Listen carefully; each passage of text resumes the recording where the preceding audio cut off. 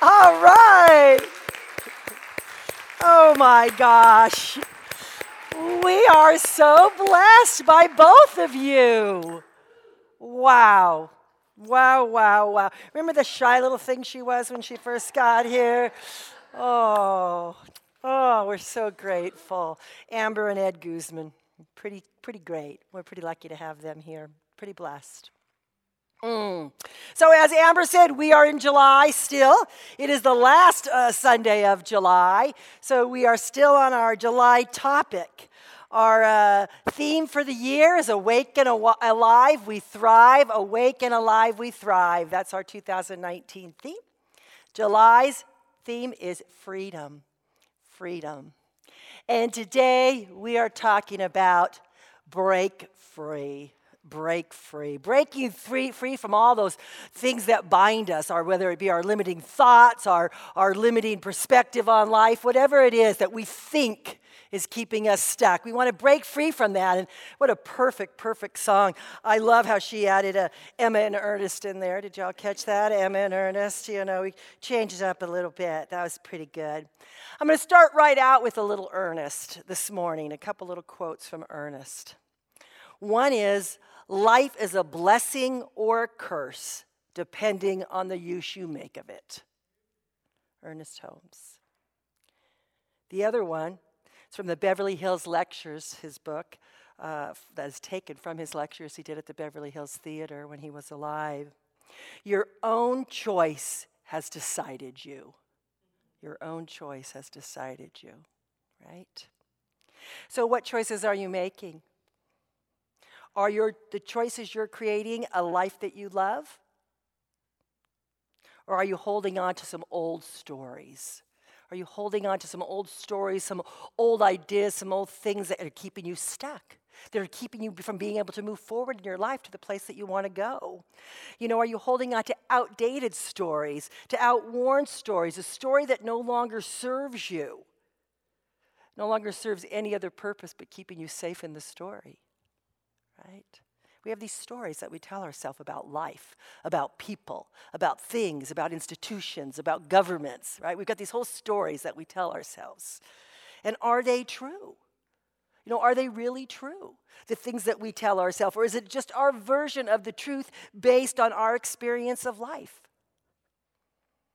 What are you holding on to that you're claiming is truth that might not be? Are you willing to entertain that something that you think is true may not be the truth? Are you telling yourself a story about yourself or somebody else? Have you told yourself such a convincing story that you believe it's the truth? I know I have in my past, probably in my present, We tell ourselves these stories. And what if, just what if the story wasn't true? Right? What if it wasn't?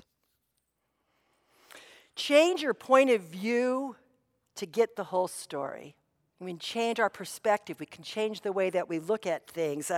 There's the film The Vantage Point with Dennis Quaid. Do any of you remember that movie? It was a 2008 movie called The Vantage Point. Dennis Quaid played a Secret Service to the president. William Hurt was the president, and he was the Secret Service man. They were in Spain, and there was a summit that was coming up, and the American president got shot during that time. And what the movie does is it shows us several different vantage points, different people that were involved or in that day, that were part of that day, but we see it through like 7 different people's perspective. And the thing is that it takes all the perspectives to come together to really tell the whole story, because we've only got a piece of it. Right? We have Dennis Quaid, who's the Secret Service man, who's his first day back after being shot. So he comes with post-traumatic stress syndrome, right? He comes with all his story, all his history, and he's looking and he's nervous and he's watching just very certain things. He's not seeing the whole picture, right? And then we have this American tourist, Forrest Whitaker plays him, and he's got his old video camera, remember the big ones we used to have, and he's taking pictures of the whole thing. And He's there because him and his wife are having struggles. So he's there without his children, without his family. So he's very fixated on the couples that he sees and the people that he sees. See, he's coming with his whole story, right? He's not seeing the whole big picture. He's got his story. He's looking at the couples and he sees a little girl without her mom, and he's fixated on her and where's her mom, and right? So he's seeing part of the story. And it goes on like that, the movie. It goes on like that we have each individual telling us the story from their particular vantage point with all of their history added into it, right? So you got a whole bunch of different things. So which one of those stories is the truth, right? Is it all true? Is it all part truth? What would happen if we were to look at our own lives from various points of view? From different vantage points. I mean, what would happen, right? If we entertain the idea that what we see and know right now might not be the whole story. Like what if I only know a part of the story based on my experience, my upbringing, my childhood, my prejudices? What if that's the truth? That I only know a little piece. I think it's called, and I'm trying to remember this, we've talked about it, for the Jacardi window. And it's that thing in psychology that we all have these 4 windows through which we see the world. One is how we see ourselves. The other is how others see us. And there's this one part of the window, there's 4 pieces that we don't, it's our blind spot. We don't see it. We don't see it. No matter what anybody says to us or shows us or mirrors us, we don't got that. We don't have that, right? And we don't see ourselves, So open up to the possibilities that there is that part of yourself that you don't see clearly. Maybe that part of your story that you don't see clearly. Maybe the part of a story about somebody else that you don't see clearly. That you might be missing some of the pieces of the story. What if the story you tell yourself about your childhood, that's a big one for a lot of us. Mom and dad did this, therefore I'm this. The story that we tell about our parents, or the story we tell about our boss, or the story we tell about our ex, right? What if that story wasn't the whole truth? What if it wasn't? When we change the way we look at things, the things we look at change. Right? That's a saying we say a lot around here. When we change the way we look at things, if we open up to the possibility that there's something more, there's something different, there's something greater that's wanting to be known here. Isn't that amazing when the whole situation transforms in front of your eyes and you were sure it was that way, right? And it all changes because we become willing to see it different. Byron Katie, she has a program. Most of you have probably heard of Byron Katie. Her work is called The Work. Her work is called The Work, and she discovered, and we talked about her history another time ago on another Sunday, of how she arrived at this place where she discovered this. And this is what she has to say about it. Every time you do the work, you are becoming enlightened to be who and what you are, the true nature of being. To question what you believe is an amazing gift to give yourself, and you can have it all the days of your life. The answers are always inside you, just waiting to be heard. And isn't that true? That we do believe that there is only one mind, the mind of God, and it is individualized in each one of us. So all the knowing that we need to know, all the answers that we need to know are available to us, right? My spiritual counselor, I would always go, well, I don't know.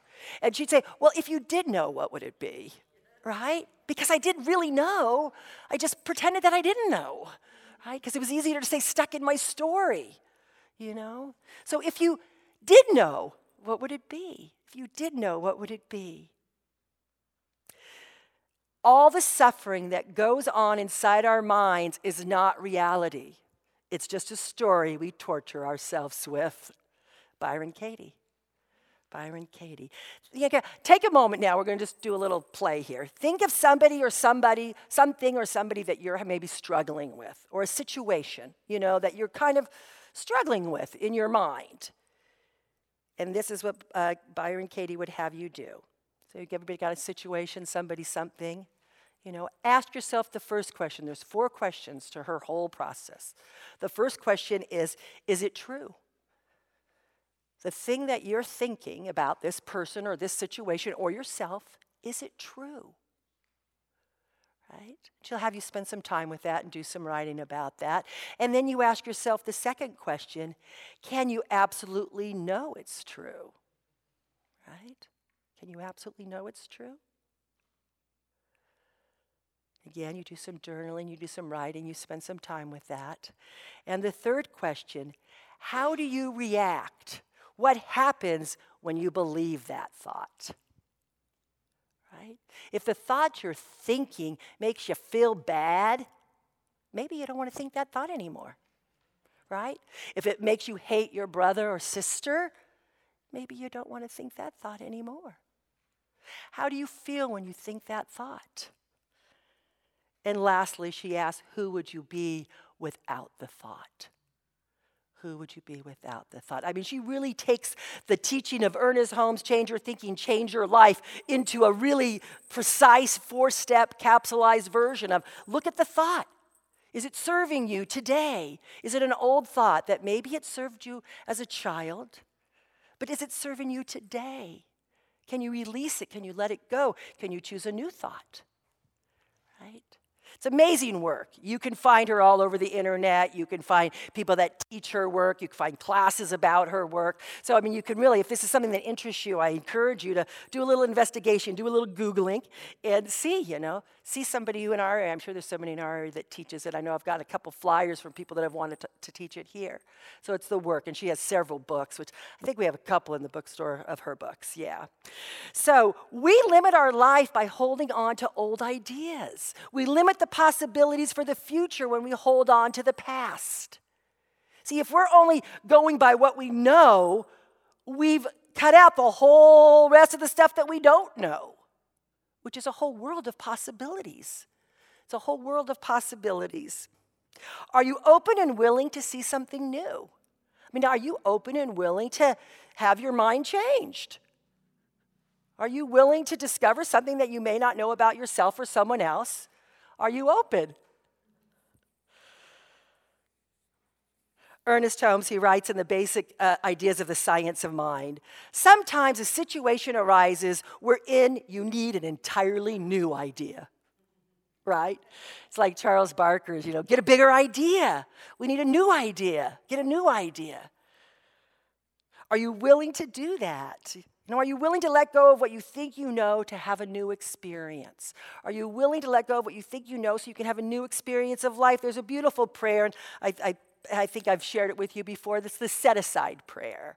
And you can see many, many different versions, if you go and look for it. But it's, dear God, please help me set aside what I think I know about, fill in the blank. God, help me set aside what I think I know about Sue, so I can have a new experience of Sue. Or whatever, person, place, thing. Let me have a new experience of it. Let me set aside my judgments. Let me set aside those things that I think that I know for sure about a person, a place, or a thing. Let me set it aside, God, so something new can be birthed here, so I can have a new experience, right? We get to change. We get to evolve. We get to grow. The set-aside prayer. Are you willing to experience something new, right? Are you willing to awaken to a new idea or a new choice? Remember, Ernest said, your own choice has decided you, right? When we decide to live our life differently, our life changes. And this whole idea, are we a victim or a victor? Are we a victim or a victor? What are we choosing? Eric Butterworth, he said, life does not happen to you, it happens for you. That was a big shift for me when I got that. Why is this happening to me?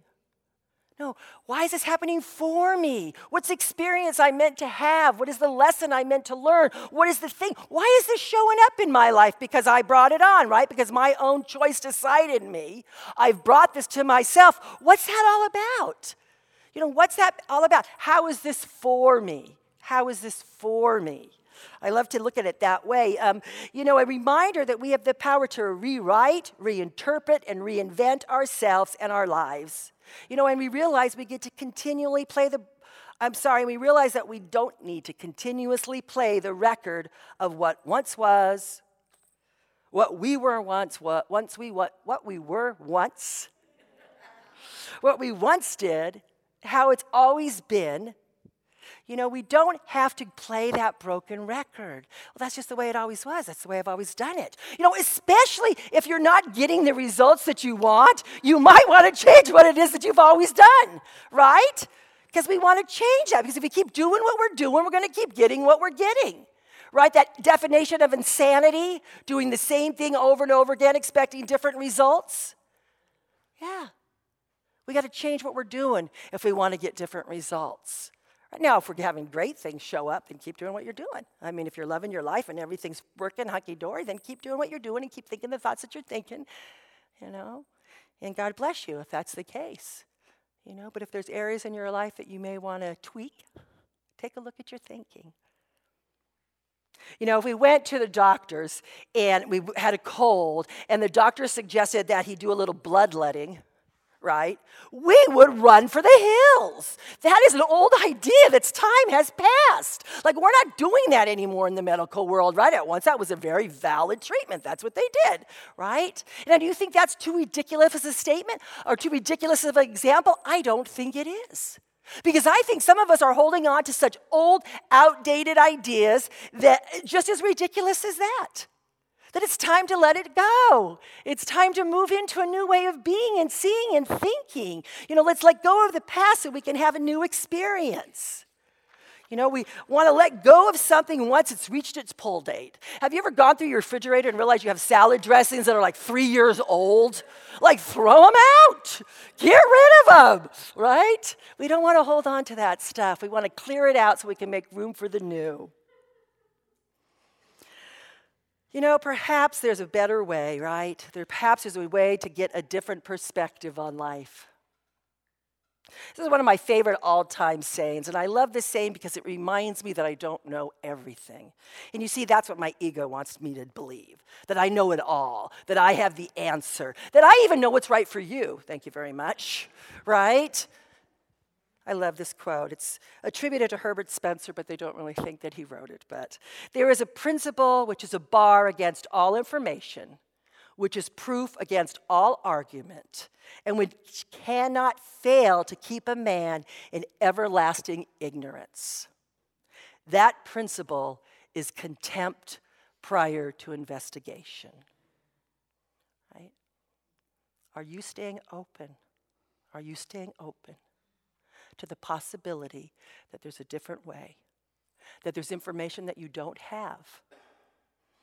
I am often struck truly by the tenacity by which individuals cling to an old idea or an old belief. They cling so adamantly, as if they let go, it proves their theory wrong. Are you willing to be wrong?